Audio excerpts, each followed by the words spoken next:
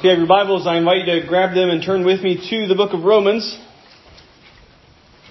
As always, if you don't have a Bible with you this morning, that's okay. There should be a blue one somewhere near you on either the end of your pew or the one behind or in front of you. Feel free to grab one of those and open with me to the book of Romans. We are looking this morning, continuing through Romans 15. And our passage this morning is verses 14 through 21. I will read them for us, and then we will pray and seek God's help as we do every week in understanding His Word. So look with me at Romans 15. Paul writes, beginning in verse 14, I myself am satisfied about you, my brothers, that you yourselves are full of goodness, filled with all knowledge, and able to instruct one another. But on some points I have written to you very boldly by way of reminder, because of the grace given me by God to be a minister of Christ Jesus to the Gentiles, in the priestly service of the gospel of God, so that the offering of the Gentiles may be acceptable, sanctified by the Holy Spirit. In Christ Jesus, then, I have reason to be proud of my work for God.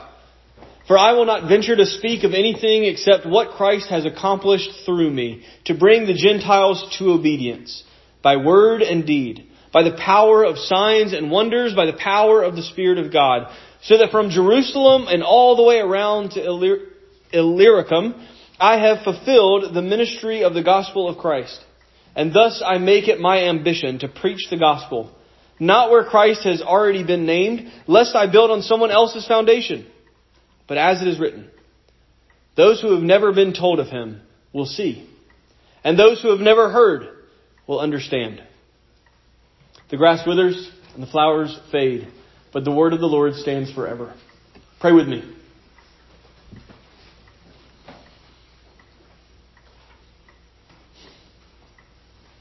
Father, we need your help this morning.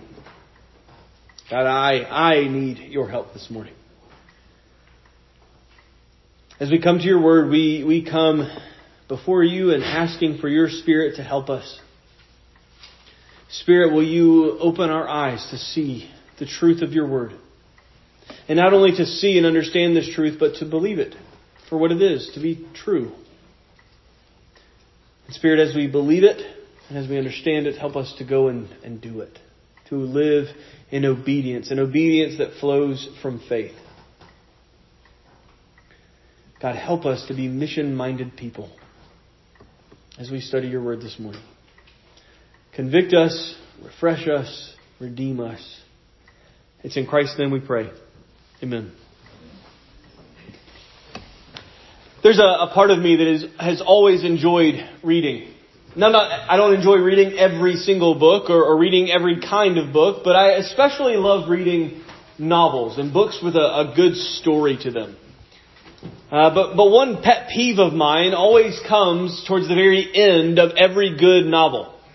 You've been reading you're reading the plot, you're following it up, it's getting exciting, you're in the middle of that point where you can't put the book down, even if it is 2 o'clock in the morning. Like you have to keep reading to figure out how things are going to get resolved, because you're so close to the very end. And you finally read, if you're reading a story of war, for example, you finally read the conclusion of the war. The battle is won, the good guys win, and then there's like 100 more pages of the book. It's been a huge pet peeve of mine. Like, why can't the book just end right after all the good parts end? But instead, you're given 100 pages of just boring resolution of how things just tie up, where the author just ties a nice, pretty red ribbon on everything. It's always been a pet peeve of mine, and maybe one of yours as well. But if that's you, if you're like me and you don't always enjoy the final chapters of a book, let me encourage you as we begin this morning, as we start what is really the final section of Romans. We have finished the quote-unquote good part of Romans. We've studied the deep dives of theology. We have seen the applications given to us as Christians and how the gospel speaks and transforms our lives. And what we have here in the last little chapter and a half of this letter are some personal greetings and some well wishes and some thoughts and prayers and travel plans and itineraries. And it may be hard to believe that the traveling itineraries of a missionary from 2,000 years ago have anything to say about our lives in the year 2024. But they do. Because regardless of what this contains, the content of this part of the letter, it still belongs to God's Word, and therefore it is still profitable for teaching and instruction and correction and admonishment. And so this morning I want us to look here at the beginning part of this final section, and I want us to see Paul's heart, Paul's mindset, as he considers the days that lie ahead of him. We see in these verses his concern and his pastoral heart for the church in Rome. But also we see his desire and his longing to preach the gospel to those who have not yet heard. His desire to plant churches and to support the poor and to continue his missionary work until either he has no more breath in his lungs or every nation has heard and Christ returns. And you see, in all of this, I think we are given very much an example in the life and the ministry of Paul. And it is an example that you and I as believers should strive to imitate. And we would do well to imitate Paul here. As we look at these 8 verses here in Romans 15, I want to show you the missional mindset that Paul had and how this missional mindset impacted his decisions. How it affected his plans and his pride in the work that God had set before him, all of it.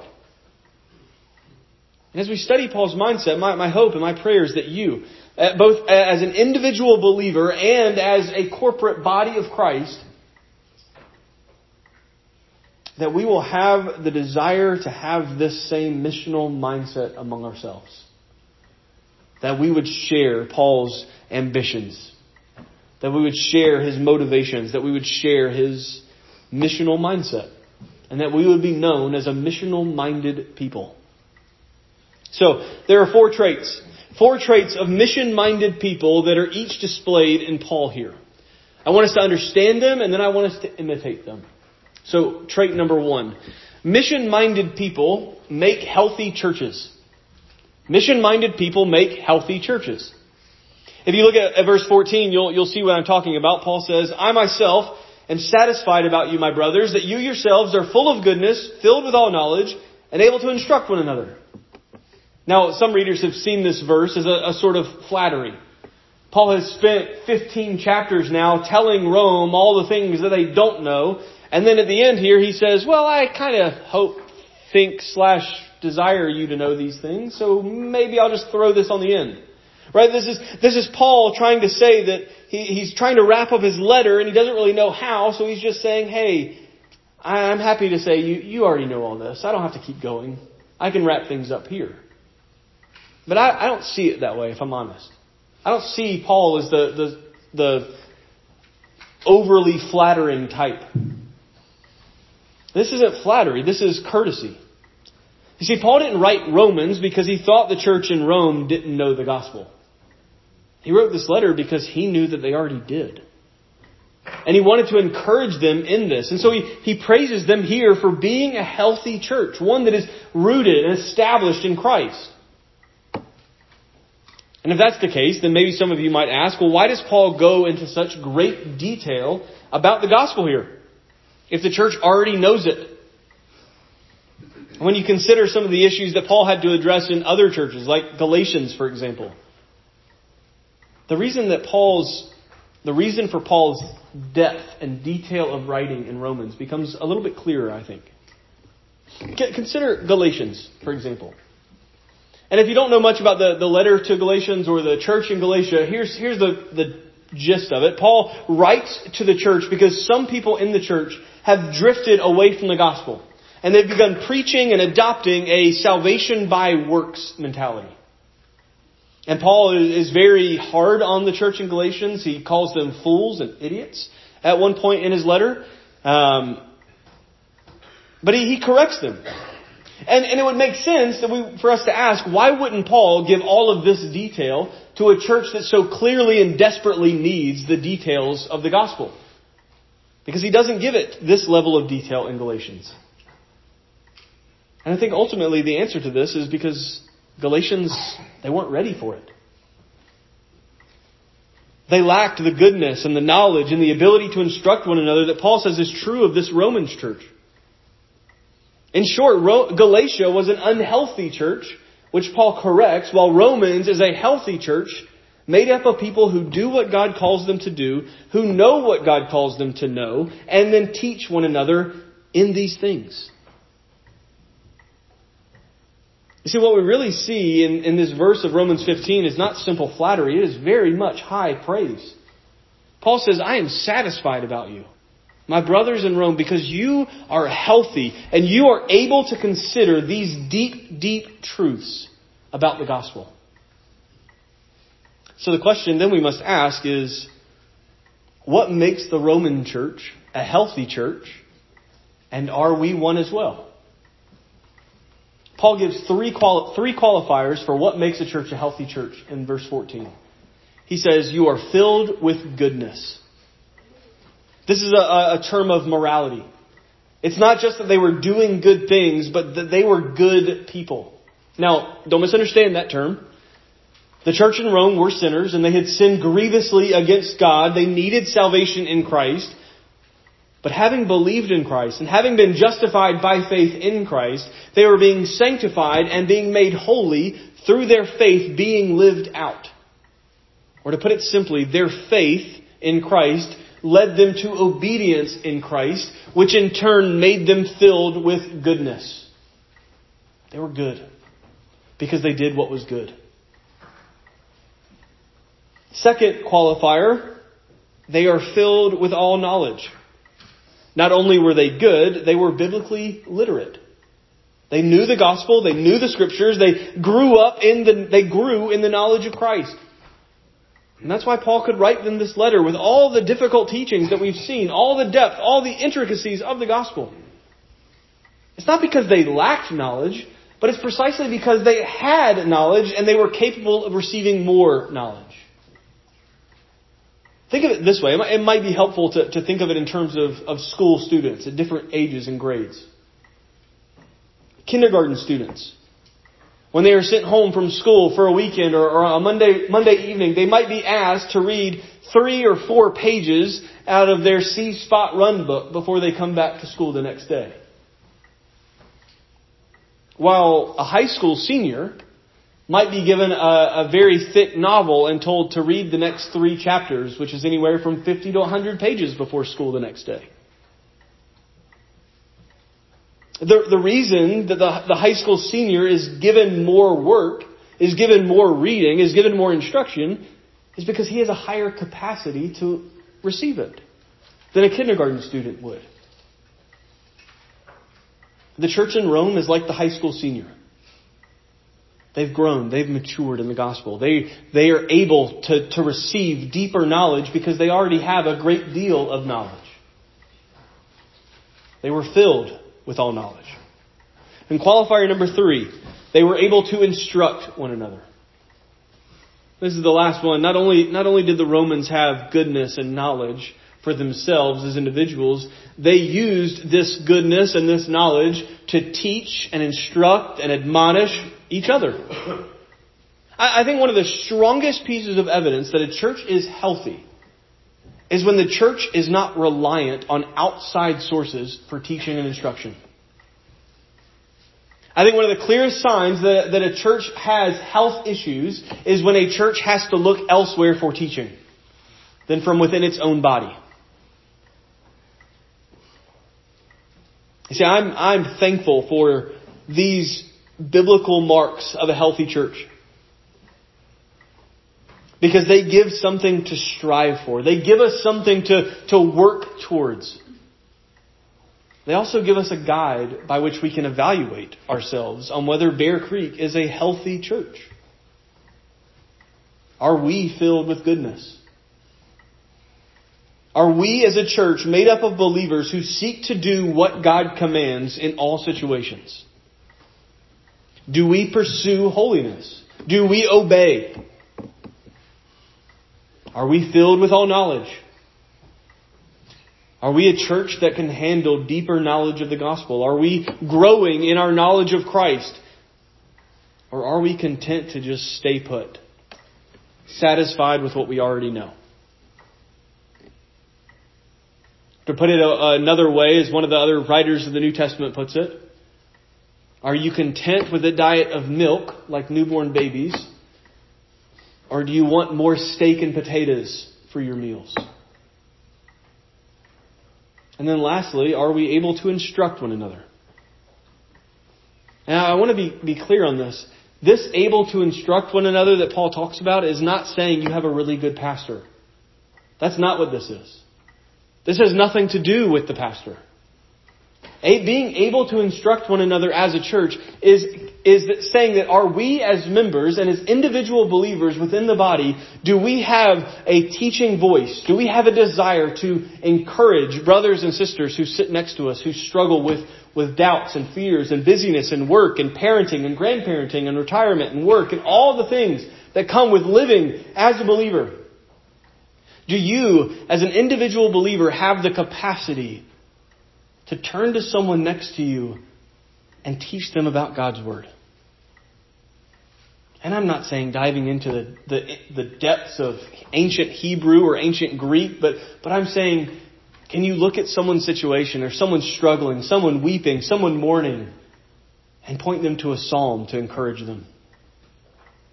Or if you see someone living in sin, can you point to Scripture and say, that's not right and you should repent? Look what God's Word says. Or if someone is trying to read the Bible on their own and they come to a difficult passage and they say, I don't really know what this means. Are we the kind of church that they could just point and choose any one of our members and be taught by the one that they come to?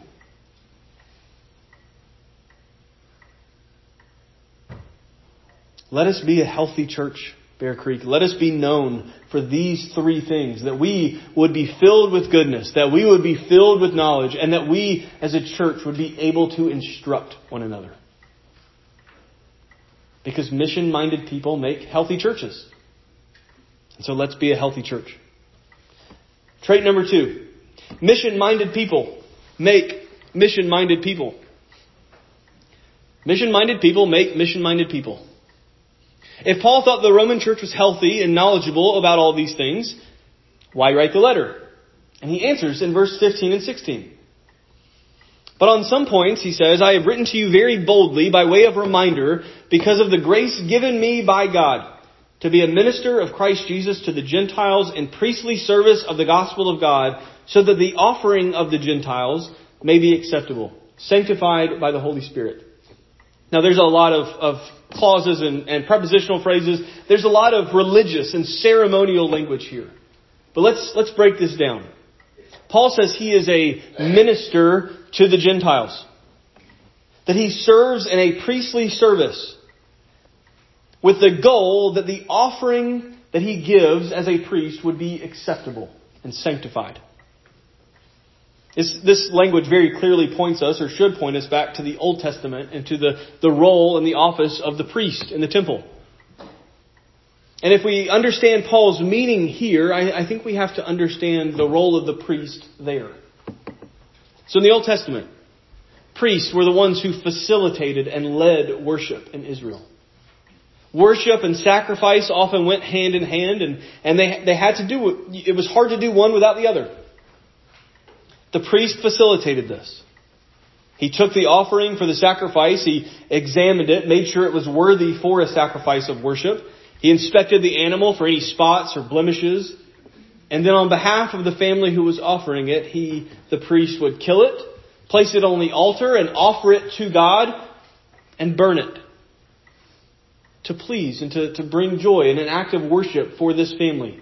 To come before God, whether it was for the forgiveness of sins or whether a grain offering of thanksgiving and gratefulness, the priest facilitated all of this. And Paul here views himself as a priest to Gentiles, which should already sort of catch our ear a little bit because Gentiles didn't have a priest in the Old Testament. Not a priest to Yahweh. Not a priest to the God of Scripture. But Paul views himself as this priest. And it's not a title, to be clear. It's not a title that he gives himself. He says, I sit in this role because of the grace given to me by God. God's the one who put Paul in this position as a priest to the Gentiles. This was God's calling on Paul's life. He said to Paul, you will be my apostle to the Gentiles. And how Paul describes his ministry to the Gentiles here, I think it is very moving. Paul the priest has an offering to give to God. But his offering is not a lamb, it's not a bull, it's not a grain offering, it's not any of the Old Testament offerings. The offering that Paul brings to the altar, that he brings to the foot of God's throne, are Gentile believers.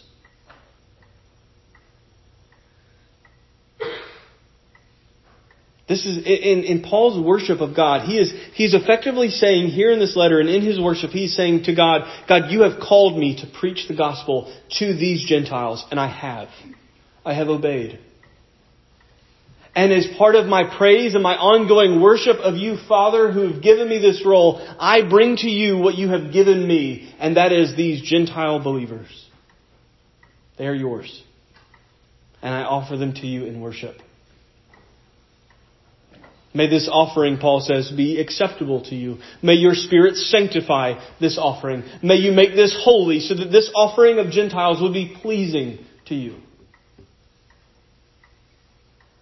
And again, I think it's important that we remember Paul's language and choice of wording going all the way back to Romans chapter 12, verse 2, where he calls on believers to live, to offer their lives as living sacrifices. And that's what Paul says here. He says, I am a living sacrifice, making living sacrifices to give to God.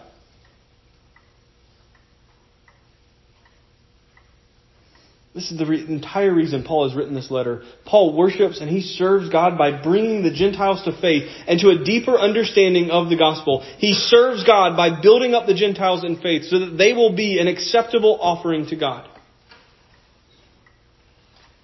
And he said, I think that we get this idea that living on mission, that fulfilling the Great Commission is all about preaching the gospel to people who've never heard it before. And it absolutely is a part of it. But don't forget that the calling of the Great Commission is to make disciples. And disciples aren't made overnight. It takes time and investment and instruction and work to make a disciple. Add to that where Jesus says, teach them to obey everything that I've commanded. You see it very clearly. Making disciples takes a lot of time and a lot of work and a lot of patience and a lot of understanding and a lot of grace. But I think that's where we see the beauty of Paul's work and how he writes about it here. His work was to pour into the Gentiles all that he knew about Christ, to teach and encourage and correct and admonish so that these Gentile Christians would grow in their faith and then be an acceptable offering to God. And so I ask, what would it look like if we as a church set out to be mission-minded like this? What if we became so consumed by the Great Commission that we poured ourselves out in love and service, both to one another, making it our goal to build one another up, to equip one another, to teach and instruct one another, so that each of us could leave here on mission to make more disciples?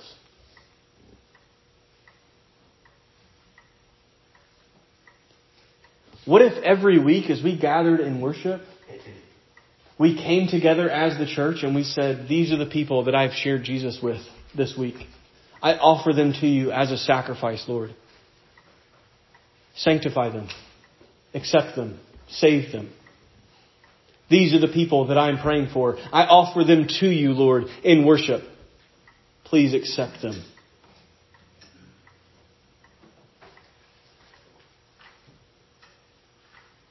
I read these words of Paul and I think about the ministry that God has called me to here at Bear Creek. And I want to say with Paul that it is my desire to fulfill this ministry that God has given me. I want to pour into you as a church so that you will be sanctified, so that you will become Great Commission disciples, mission-minded people like Paul was. And I want to be able to say, like Paul, God, this is the ministry that you have given me. These are the people that you have called me to lead. I offer them back to you. May they be acceptable in your sight. May you sanctify them by your Spirit. May they be yours. Mission-minded people make mission-minded people. So let's be mission-minded. Number 3, mission-minded people boast in Christ. Mission-minded people boast in Christ. You see, Paul knows that even though he's put all this hard work in, he knows that none of this work is done in his own strength or by his own power. And we have to know this too. He says in 17, 18, and 19 that in Christ Jesus, I have reason to be proud of my work for God. For I will not venture to speak of anything except what Christ has accomplished through me to bring the Gentiles to obedience, by word and deed, by the power of signs and wonders, by the power of the Spirit of God. Now, I think there's a little bit of a contradiction here, and we should address it. Paul says that he is proud of his work, but he also says that he refuses to speak about anything except the work that God has done. And so I think here's what we have to understand about mission-mindedness. First, we don't pursue the Great Commission because God needs us. He doesn't. God doesn't need you. He doesn't need you to spread His gospel. He doesn't need you to make disciples. If God so chose, He could make as many disciples that He wanted in a snap of His fingers. I've heard many well-meaning preachers tell people that if you don't share the gospel with someone, if you don't teach others about Jesus, then they will be lost forever, and that's going to be on you. God doesn't call us to preach because He needs us. Saving souls, making disciples, that's His work, not ours. But it is a work that we are blessed to be included in. God gives us commands like the Great Commission, and He says, go, do this, go make disciples. And trust that I am with you. Doing it alongside of you, and through you, and in you. Saving souls, making disciples, that's God's job, it's not mine.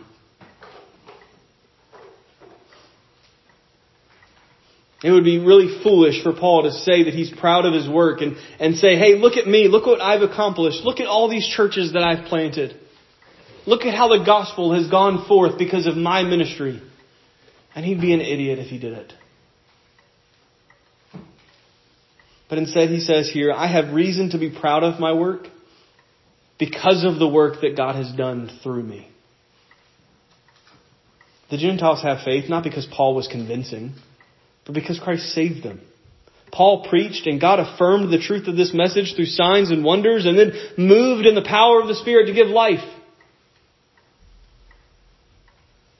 And any growth that we have at church, whether that growth is numerical or spiritual, and we pray for both, don't get me wrong, but any growth that we have as a church is not because we're doing something right. It's not because we tapped into something that we had previously missed. Any growth that we have as a church is solely because God is faithful and He saves. He is the one who does it. He is the one we praise, and He is the one that we boast in. Mission-minded people boast in Christ. Lastly, mission-minded people reach the lost. Mission-minded people reach the lost. I won't spend too much time here on this last trait because, not because I don't think it matters, but because really we'll spend more time on this next week. And we've spent a lot of time on what it means to be mission-minded, and we've sort of touched on this mission in parts, but here's where I want to lay out the full scope of what I mean and what Paul means by mission-minded. Mission-minded people reach the lost. You see, from the end of 19 all the way through 21, Paul tells us what he's been about. What his mission in life has been. To preach where Christ has not yet been preached. And I think there's a strangeness, too, that Paul could say in verse 19, for example, or in verse 20, that he has preached from Jerusalem and all the way around to Illyricum, and he has fulfilled, or that word in Greek is actually completed, the ministry of the gospel of Christ. And you could read that verse and think that Paul is saying that I've preached to everyone that I know to preach to, from Jerusalem all the way to Illyricum, which is Albania, which is just east of Italy. Huge area. But I don't think Paul is saying that I've preached to every single village and every single person, and I've shared the gospel to every single person that I've met all along this road, and there's no one else in this area that has not yet heard the gospel. That's not what he's saying. But what he is saying is that he has planted churches, and he has helped those churches grow and become established enough that they could not only stand on their own feet, but so that they could continue the work of evangelism where they are.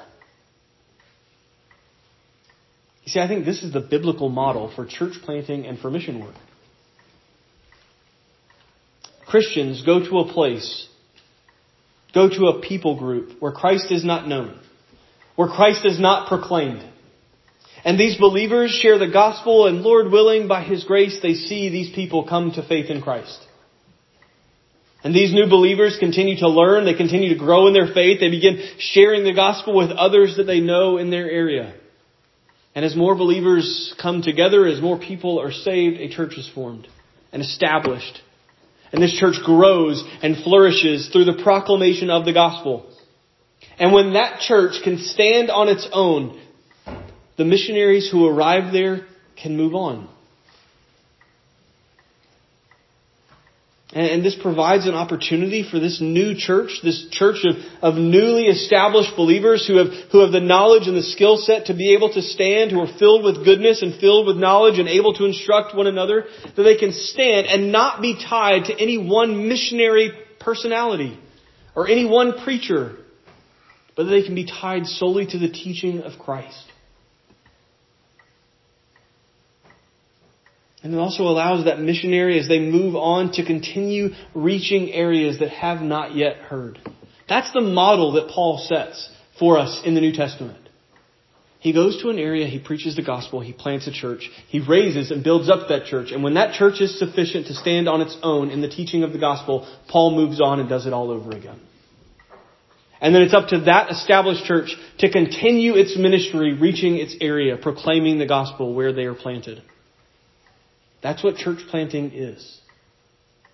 It's taking the gospel to where it is not. It's living in obedience to the mission of God. Now,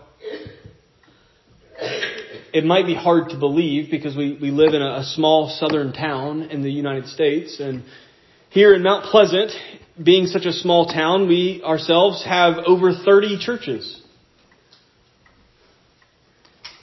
But when we look at Mount Pleasant, when we look going even farther into Richfield and Albemarle, the area that God has planted us as a church, this area, and I need you to see this. This area is an area of lostness. There are people perishing on our street who do not know Christ. There are people who've never heard the gospel in our towns. Or people who have heard the gospel and don't understand it, or who've heard it and they reject it. But the lost are here. And they are around you, whether you see it or not, they are there. There are drugs down the road here in either direction. There are broken homes and hurting families all around us. And there is foolishness and pride and immorality and all manner of sins that are just here. And the reason for all of this being in our own backyard and around us is because there are people who do not know Christ here.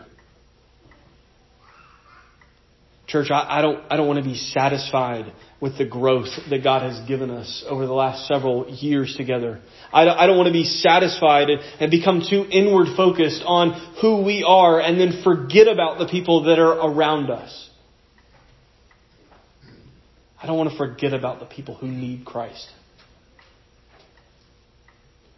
I want us to be a church that lives in obedience. A church that lives on mission. A church that reaches the lost. And this requires all of us. Not just one individual to go and do it. Mission-minded people make healthy churches. Mission-minded people make mission-minded people. Mission-minded people boast in Christ, and mission-minded people reach the lost. I truly believe that God has given us as a church this mission. To make disciples who make disciples. To reach the lost with the hope of the gospel. And to grow in Christ's likeness as the body of Christ. And it's not just my belief that drives us. This is God's word that teaches and commands this. But the question that faces us now as a church is, will we be on mission? Will we live like Paul and allow the mission of God to fill our minds so that it impacts every single thing that we do as a church? Or will we simply just do what we've always done because we've always done it? There are people who need the gospel, and you are called to go and give it to them. We are called to be mission-minded people. So will we? Pray with me. God, thank you for your word. And help us. Help us to live in obedience. We cannot do any of this without your Spirit guiding and conforming and transforming our lives to obedience to this book, to your word, and to your will.